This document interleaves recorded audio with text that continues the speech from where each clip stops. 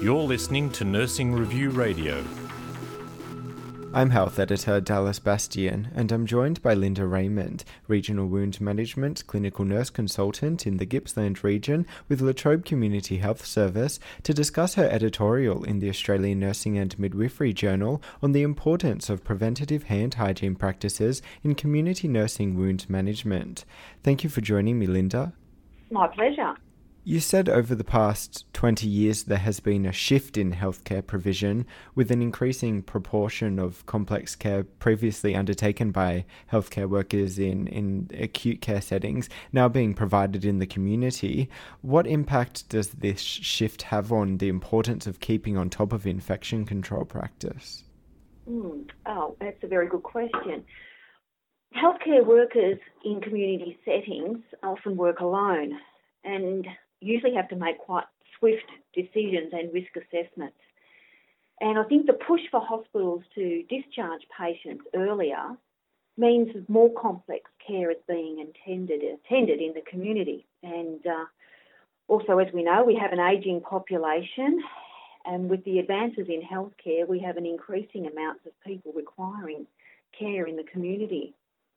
And healthcare workers are now attending to more complex and invasive care. We have IV therapy and ventilation, catheterisations. And many clients are not only just elderly, but terminally ill or recovering from major surgery, immunocompromised, chemotherapy and other long-term conditions. So, and nurses particularly, I think, have to carry more equipment to be able to attend to all of these needs. And how this is transported and cleaned is a major infection control issue, along with attending to basic hand hygiene. So it's become far more complex in that way. Dallas? What are some of the other unique challenges health professionals working in community settings face when it comes to hand hygiene? Well, we visit clients' homes, which is always a privilege to be able to do this. And so we are going in as a guest, but however, we still have a job to perform, and we need to do that very well. And so these homes can be anything from palatial to small caravans. And although I haven't had to, I guess some nurses out there and community health workers would actually attend to people who perhaps live on the streets. And so some of these homes are kept fastidiously clean. I've been into some homes where you could eat off the floor, and you can go into absolute squalor. And this is not always due to economic constraints either. I know of some very wealthy people who choose to live in, hoarding and very unclean environments. And I've been into some very small homes, with living from week to week on the pension that have been kept absolutely scrupulous. And I think, how does the healthcare worker attend to a procedure in this environment when it's even difficult to devise a sterile or even a clinically clean workplace? And does the risk assessment that's completed before admitting this client actually address, can you do what your service is required to do safely in this home? And also OH&S comes into play as well. Healthcare workers don't have a lot of, ability to raise beds like you do in the hospital, have bariatric equipment or hoists or anything like that. So also, you're also having to do this procedure in a difficult position as well. You might be on a low bed, it might be on a chair, it might be, attending in a double bed even, and you're having to reach across. So these things also come into play as well, Dallas. You described a scenario in which a nurse was attempting to dress a foot wound while contending with a front gate, dogs running about, and working in a restricted space. What are some of the common infection control issues that may slip to the back of workers' minds in particularly challenging situations, and what thought should be front and centre? It's the unexpected. In that scenario, I was actually endeavouring to capture some of the subtle breaches in hand hygiene. And you need to be vigilant at all times. For instance, if you're a theatre nurse, you're gloved and gowned, So you've got that reminder, you've got the mask on, you've gone through that whole ritual, haven't you, of that intensive hand washing, you've got your gown on, and if you did inadvertently bring your hand up and touch your nose, someone's probably seen that and gone, hey, we have to start again here, and out you go and you do your procedure again. In the community, we work autonomously. We haven't got someone watching us. And if you were to inadvertently, as I did in that scenario, point out that you were in that close confine and the nurse lost her balance and put her hand to the ground. Now, really, what should happen in that situation? You've actually contaminated that hand, that glove. You would actually have to get up. You'd have to start again, hand hygiene, remove the glove, and hand hygiene again, and re-don your gloves. So these were the subtleties that I was trying to get at with that scenario. I thought I'd captured quite a lot in there. The healthcare worker needs to be mindful the whole time that they are actually within this environment, and to step through in their head even where all the pitfalls could be. And in that situation there, where the nurse was in a very confined space attending to that dressing, that was probably not the ideal place to be to do that. And I think this is also part of what we need to think about. When we're in someone's home, where am I going to attend to this dressing? What can we have set up? Because this is probably an ongoing thing. It's not just a one-off. But how can we do this in a safe way and reduce the chances of, to the nurse or healthcare worker, hurting themselves, or the client as well, because they need to be in a comfortable position as well to do the procedure, okay, and in a way that you won't inadvertently breach hand hygiene standards.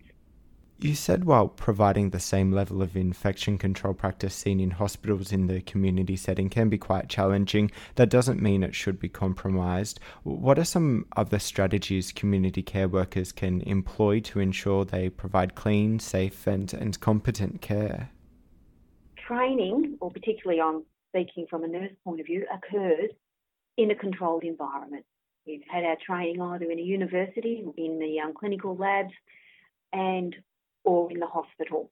Okay, we've got wash stations positioned everywhere. There's hand hygiene often at the end of every bed and on every procedure trolley. We've got reminders, we've got posters up, we have access to infection control consultants who provide education, and of course they're attending audits. This doesn't happen in the community. I'm sure that there is Hand Hygiene Australia online education, but that doesn't mean you've actually comprehended the complexities of those procedures, when and where to do hand hygiene. I've seen numerous breaches in what I think are basic hand hygiene principles by very experienced nurses, and it's because they're not thinking. I think also too, bad habits can form when you're working autonomously and you're not seeing the reminders. And also too, I think that sometimes there's almost this Chinese whispers. Someone says, oh, that's okay, you don't need to change your gloves there, you're not going to contaminate, that's fine, and this sort of thinking goes ahead. I don't think we actually have training for community workers that takes them out of hospital settings and actually puts them into that farmhouse. What would happen? What would you do in this situation? If this happened, what would you do? Would you change your gloves? Would you wash your hands? Would you just use hand hygiene? And these are the scenarios, I think, that need to happen in a safe place and where these things can be expounded. Nurses watching and healthcare workers watching others and commenting on what they see. Was that the right thing? Was that the wrong thing? What can be done on a broader level to support community care workers in this area? I think education in a safe environment that provides the scenarios and the role playing, like I just discussed as well, then followed by real-time observation and perhaps auditing. Someone having in the team the role of infection control and perhaps hand hygiene, someone that's a bit passionate about this and is happy to guide other staff with this, and providing that education. And I also too wonder about the value of having two nurses or healthcare workers going out together, because often what it is that you haven't got that second pair of hands. When you're in the hospital, you can ask for another assistance. You can get your buddy nurse or from the ward next door to come and help. Often the clients can help you, and sometimes their own family members are only fantastic, and I've used them many times. They can, it doesn't take much to learn to train someone else to help you in the environment, to open up and assist you. But you might not always have that. And I think in a lot of cases, having that second pair of hands. So should we consider perhaps sending out two nurses or two healthcare workers at a time? Of course, budget constraints and things like this are always going to dictate to what we can do. We are working in an ever, an environment that, budgets are getting tighter and tighter. But in the long term, are we really saving money if we're creating infection? Organisations also have to support healthcare workers with correct procedures and policies for hand hygiene, and also be able to provide direction for education and ongoing education, for that matter as well, for all staff. Overall, what message do you hope community care workers take away from your editorial? To think about their own practice and to discuss it amongst themselves, amongst their colleagues and with their managers. And I think also in this, we need to actually educate our clients as well. And I'd like to see a brochure that's actually given to the client that actually explains the standards that should be happening, of when gloves should be changed, of when hand hygiene should be attended, and what the client also can do to facilitate that within the home. And we're not saying that they actually have to clean the whole house, and if they are someone who likes to live a certain way with a certain amount of hoarding and squalor, but we need to explain, but we need an area, we need a table that we can use that's clear of clutter, that we can lay this out on, and this is what it's for. And I think nurses and healthcare workers need to be very vigilant about what they take into clients' homes. And I've just read a very interesting article about the swabbing of clients, not clients, but the nurses and healthcare workers' bags. And yes, that gave a lot of food for thought, as there's the microorganisms that actually are growing on these bags. And that's a whole other thing that we could talk about as well. What is the cleaning regime of what you take into a client's home? Do you have something separate for each client, or is it the same bag that's going in and out of everyone's home? They're getting put into cars. Cars get hot, cars get cold. These things all impact on infection control and sterilisation.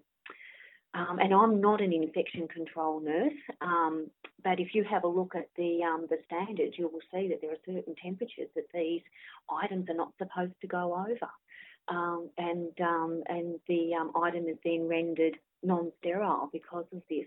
The moving too much of packaging, this can breach sterile packaging. So it's a huge undertaking.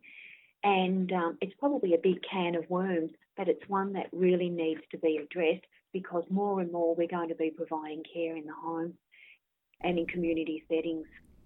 Thank you for your time, Linda. Been my pleasure, Dallas.